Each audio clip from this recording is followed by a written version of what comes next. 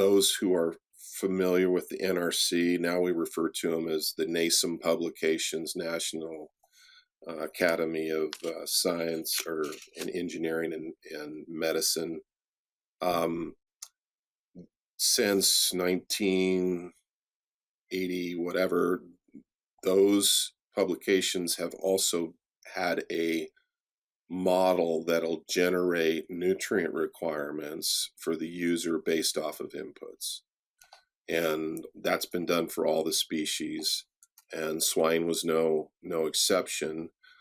So in the latest version of the swine NRC, there is an available download model that, based off of user inputs, starting weight, ending weight, peak amount of protein accretion, those kind of variables can be put in, and it'll generate nutrient requirements.